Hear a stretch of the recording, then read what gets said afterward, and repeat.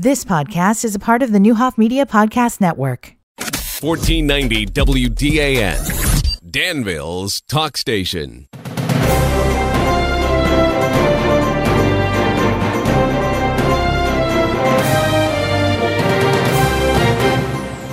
Good morning. Welcome to Newsmakers 1490 WDAN, Linda Bolton. We are back on the Zoom call this morning, and joining us, very happy to have with us, Mike Davis, who heads up the Vermilion County Land Bank. Good morning, Mike, and thanks for being with us. Thank you so much for having me, Linda. Absolutely. All right, let's do the 101 for anybody that doesn't know, because it's not a new concept, but I think a lot of people have not had a lot of exposure to what a land bank is and what its goals and mission are. Absolutely, Linda. So my name's Mike Davis. I'm the executive director of the Central Illinois Land Bank Authority. And we cover 15 communities in Vermilion County. We have several members in Champaign County and Decatur as well. So we span from Decatur to Vermilion County, but the goal of the land bank is to address distressed properties. And if you've had a haunted house on the block that's been an eyesore for 10 plus years, the goal is, how do we take that distressed property and either knock it down and sell the vacant land to the adjacent homeowner, or rehab the property? But the real goal is, how do we take these eyesores and actually do something with them and get these properties productive and back on the tax rolls? Absolutely, and that's one of the reasons so many people, our local elected officials, local government, everyone was so excited when the activity began, and it's gone on for a while, to finally create a land bank because of that. And as you and I have talked during my time at Vermilion Advantage, working with mayors of all the communities just here in Vermilion County, that was always one of the challenges that every community shared. And primarily that being the case because there were never any resources. So if you're 50 in Illinois, you don't have a public works department with, as I refer to it, the Tonka trucks to go out and tear down abandoned vacant properties that are an eyesore to your community. Because like Fithian is a great little community, and they're all very involved. They have a very active women's club. It's just a very involved community. We worked with them for a new playground out there that the whole community came together about. So you take a small community like that and you have one or two of those eyesores, it's hard for everybody and they struggle. But there's never been those resources that are so vital to change that situation. So again, that's the new thing, is that everyone is looking at ways to create resources and make this possible, as well as planning ahead. And Linda, you really hit it. And what I'm focusing on is, obviously, the member communities need resources. But what I've told them is, I can go out and get grant money, but if we don't have the tools in place to take care of these problem buildings, if we don't have good codes or a good code enforcement officer, I said, we'll all look like a bunch of idiots if I get the grant money and we actually don't take action on these buildings. And so I've spent a lot of time with, we're up to 7 communities now, members in Vermilion County, that have improved their code. 7 communities have adopted the International Property Maintenance Code and hired a shared code enforcement person. And so an example is Westville, Georgetown, Rankin, Ridge Farm, all did that, hired a shared code enforcement, and I got them $45,000 a piece for demolitions. Wow. And so that's an example where if we put the right pieces in place and we show we're willing to take proactive steps and go after these problem properties, you can get the grant money. Explain a little bit, Mike, about that code enforcement side of it, because if you almost need to deconstruct all of this, literally, to understand why it's such a complicated issue, because it is much more complicated. Most people look at it and say, it's a crappy house, take it down. It just doesn't work that way. So explain about the code piece of it and why that's so challenging. You know, City of Danville, we've had code enforcement forever, but we're a larger community. If you're 50 in Illinois, you don't have that city staff. Exactly. And so explain why that matters so much. And so what I did, Linda, coming into some of these communities, I'd ask like my board member, I'd say, why is this house not condemned? And they'd say, well, Mike, our codes don't have teeth. Our codes are outdated. There's no one to enforce these codes. And my reaction was, these are all solvable problems. And the International Property Maintenance Code is something that communities across the country adopt. This is not something new or radical. And so I've given them an easy way to update the code. And then they've all hired this guy, Dave Biggerstaff, to do shared code enforcement work. And so let's take a Hoopston. If Hoopston needs Dave to come up twice a month to do code enforcement, but Ridge Farm only needs him once every 2 months, that's okay. Yeah. It's on an as-needed basis that he comes out and addresses these problem properties. But to your point, Linda, some you can purchase from the county trustee if they've had 3 years back taxes and I buy them for $800. The problem is sometimes the owners, that you can have a haunted house that's fallen in on itself, but the person's paying taxes. Yeah. So in that case, that property's never going to the county trustee. The only way you're going to address it is by doing a fast track demolition.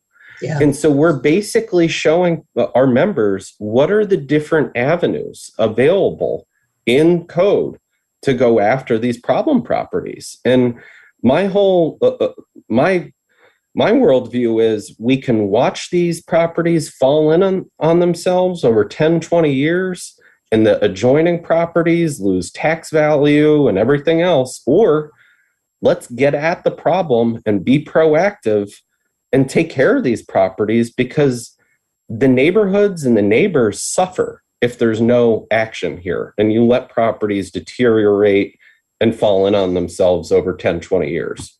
Yeah, and it can happen. Time slips away, you know, and you get to where you don't even probably see it sometimes. It's just there and you give up.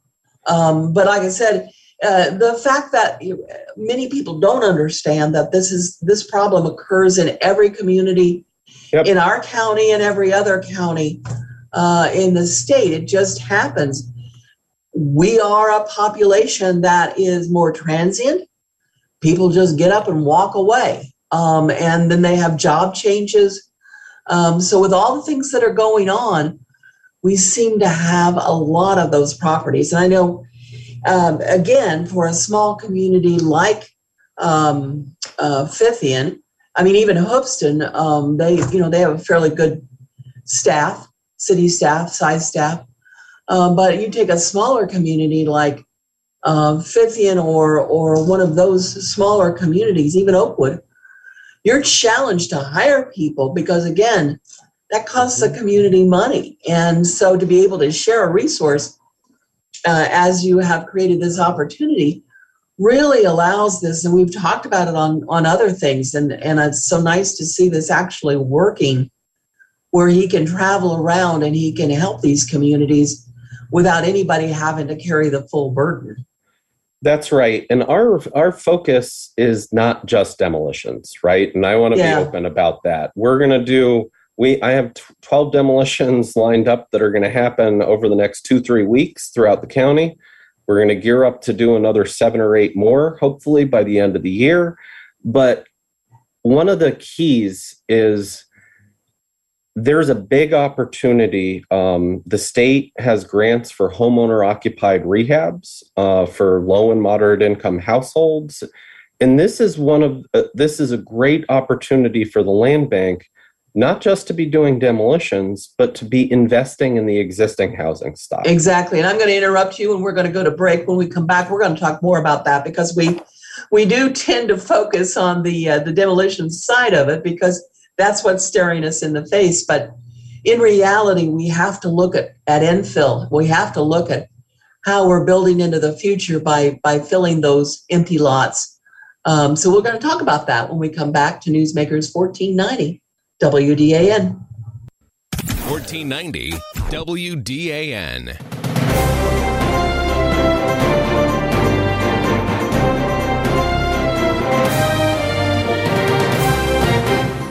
Welcome back to Newsmakers 1490 WDAN. Linda Bolton on the Zoom call this morning with Mike Davis, who is the director of the East Central Illinois Land Bank, which includes Vermilion County, and obviously that's our main focus, but actually stretches to Decatur, right? That's right, Linda. Yeah. So it's a big area, which sometimes we have that, ownership issue. But in reality, the more resources you have, the stronger you are. And that's been one of the challenges of vacant and abandoned properties in every community, certainly here in Vermilion County and way beyond, was the lack of resources to address those issues. And we've been focusing on the demolition, which is the first step. And it's what most people think about when they talk about this issue, because they want that ugly piece of property gone. But it's not enough just to tear it down and clean the property. It looks great. You now have a clean slate, but there's never been a lot of thought and planning about how to do infill. What do you do with that land? So again, Mike, let's talk a little bit about that. How are you approaching that issue? Because it is complicated. We don't have multiple thousands of dollars to go out and just, put up stuff. But I've always thought that there were potentials for opportunity with habitat and with other projects to create housing that people actually need. Well, Linda, I think you hit on something. With infill development in some communities, it can be really challenging economically because the cost of building a new unit of housing is $150,000 to $200,000, and for some communities, the sale price might be on average $100,000 or less. So, in some communities, there's not a market for new construction, and this is why you have some habitat chapters just do new construction. Yeah. Others, like Danville and Decatur, they focus mostly on rehabs. And one of my goals that I've heard over and over again is the stories of why did this house get on the demolition list? Exactly. Is you have an older couple that might not have the resources to replace the roof or do some of the basic maintenance on a house. Eventually it falls into disrepair. The couple might pass away. They give it to the kids. By the time it gets to the kids, they say, hey, this is a money pit. Yeah. We don't want it. And then 5 years later, it's on the demo list. And so what I think is a huge opportunity is the state, whether it's IDA, the housing agency, DCEO, the economic agency, or USDA, they all have these homeowner occupied repair programs. So if you're income qualified and you need a new roof, you need help fixing the porch, fixing the siding, as long as you're going to be in the house for 5 years, it's basically a forgivable loan.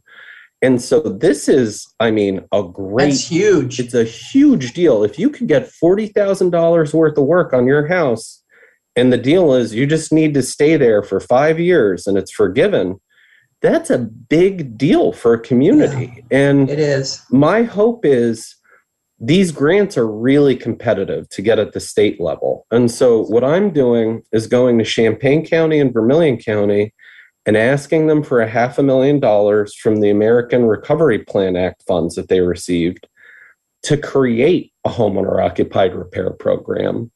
And if I can do this with $500,000 in seed money, then you can go to the state every year and get $500,000 and keep bringing it in over and over and over again. And I think that's the strategy where if you knock down what needs to be knocked down and you're helping people invest in their homes and rehab their homes that really need the help, that's when you start turning around blocks and neighborhoods.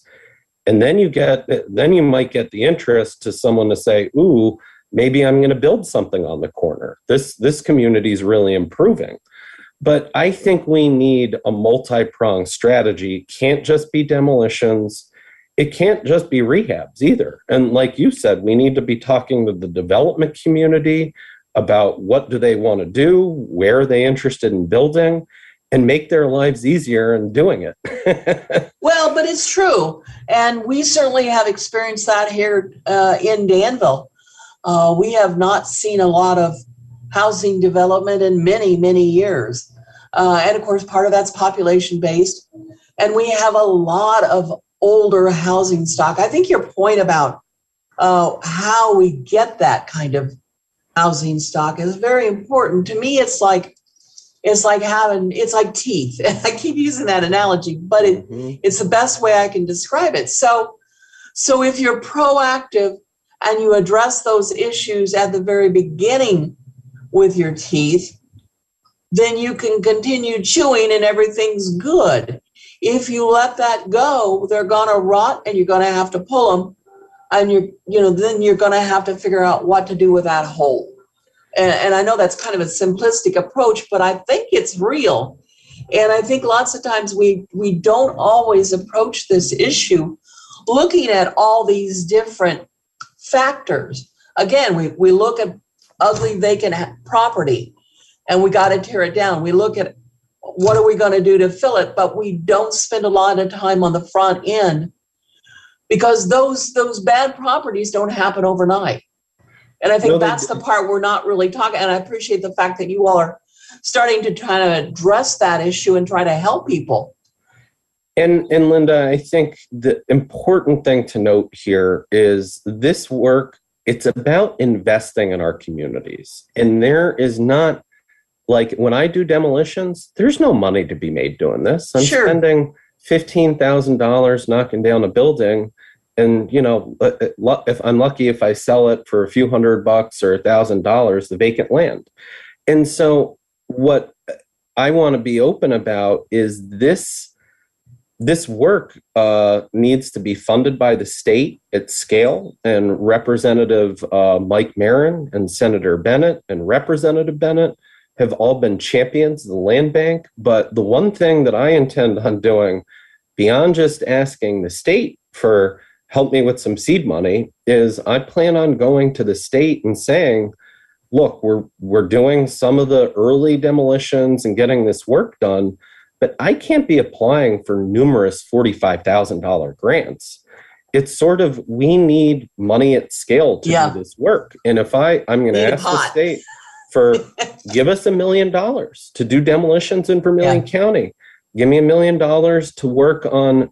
There are abandoned homes that can be saved. Yeah. Those require real resources to save those homes. And the problem is, once you knock it down, that home might never get built again. And it might never be back on the tax rolls. And so I do think the times are changing though, Mike. I do think this is good timing for you because there is a lot more focus on that, saving homes, rehabbing homes. But again, you have to have those funds, and you need those developers with a vision to do it. I mean, and we could all sit around and watch Good Bones and Mia and Karen renew Indianapolis one house at a time.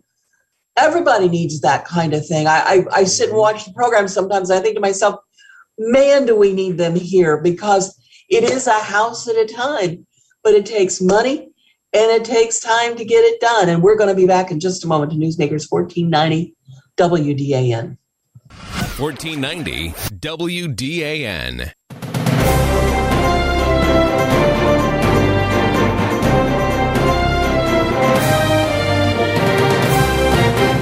Welcome back to Newsmakers 1490 WDAN. Linda Bolton on the Zoom call this morning with Mike Davis, who is director of the East Central Illinois Land Bank, which certainly includes Vermilion County, but it stretches clear to Macon and Decatur.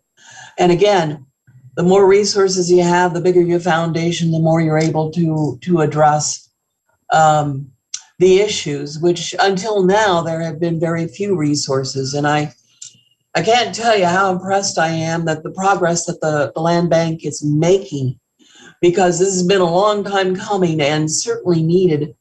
Again, I don't know that we talk often enough about the impact that bad properties have on a neighborhood, psychologically, and physically. I mean, whether it's full of snakes and vermin or druggies, or just looking at it and feeling depressed, it can totally impact an entire neighborhood. Absolutely, Linda. And I think you're hitting on something that's really important. And this is something I've been very open with member communities about, is there's been some very bad behavior that's gone on for a while with slumlords and running properties into the ground. Makes me so angry. As much money as they can from tenants and not investing anything in the properties. And I'll be honest, that stuff, the communities need to say, we've had enough of this, and we're going to enforce our codes and hold your feet to the fire. And if you want to be an owner in this community, you need to be responsible, or you're not doing business in this town. And unless we get to that mantra, things are not going to get better. And for the land bank, we need responsible partners. And if you look at our application, it says, do you owe back taxes? Do you have any code violations? And so our goal is to work. I'm not going to work with slumlords to do rehabs. I'm going to work with responsible property owners that have good references, a good track record, and are going to do the right thing by investing in properties and giving people a good, solid place to live. And we do have some great developers now in our community, and that's a really positive, good thing. I remember years and years ago, Mike Fetterman, who was a planner for the city of Danville, knew more about planning than I'll ever know in my entire lifetime. But I remember one day, I've never forgotten it.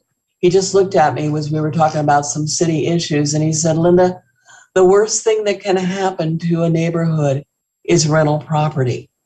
Not because the concept is bad, but because people have rental property to make money. And when that becomes your driving force, you can totally impact an entire neighborhood. So Mike used to always track that. How much rental property do the neighborhoods in the city of Danville actually have? I don't know if anybody pays any attention to that anymore or not, but it's true. And rental property is not a bad thing. It's just that it's very rarely taken care of as it should be. And that's where a lot of the problems come from. Well, Linda, I want to say, look, I've been a renter for a long portion of my life, and there's nothing wrong with being a renter. No. And the people that I talk to, if you talk to good landlords, they'll say, look, this is an investment.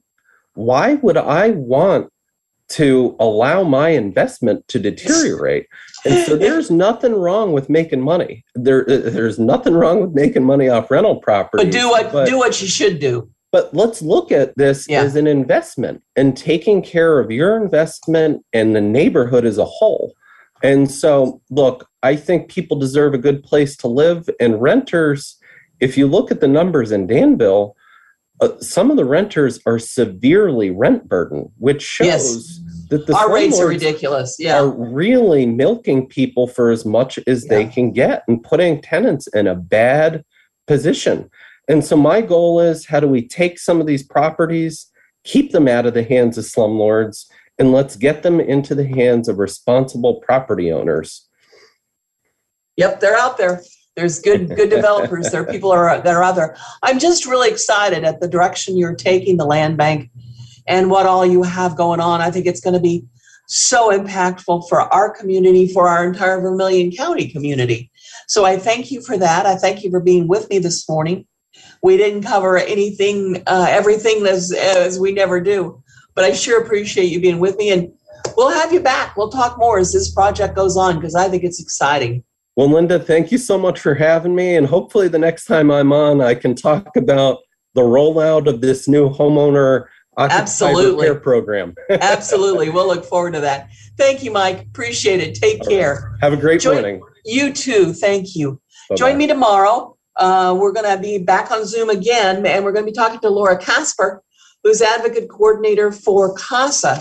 And we'll talk to you then on Newsmakers 1490 WDAN. I'm Linda Bolton.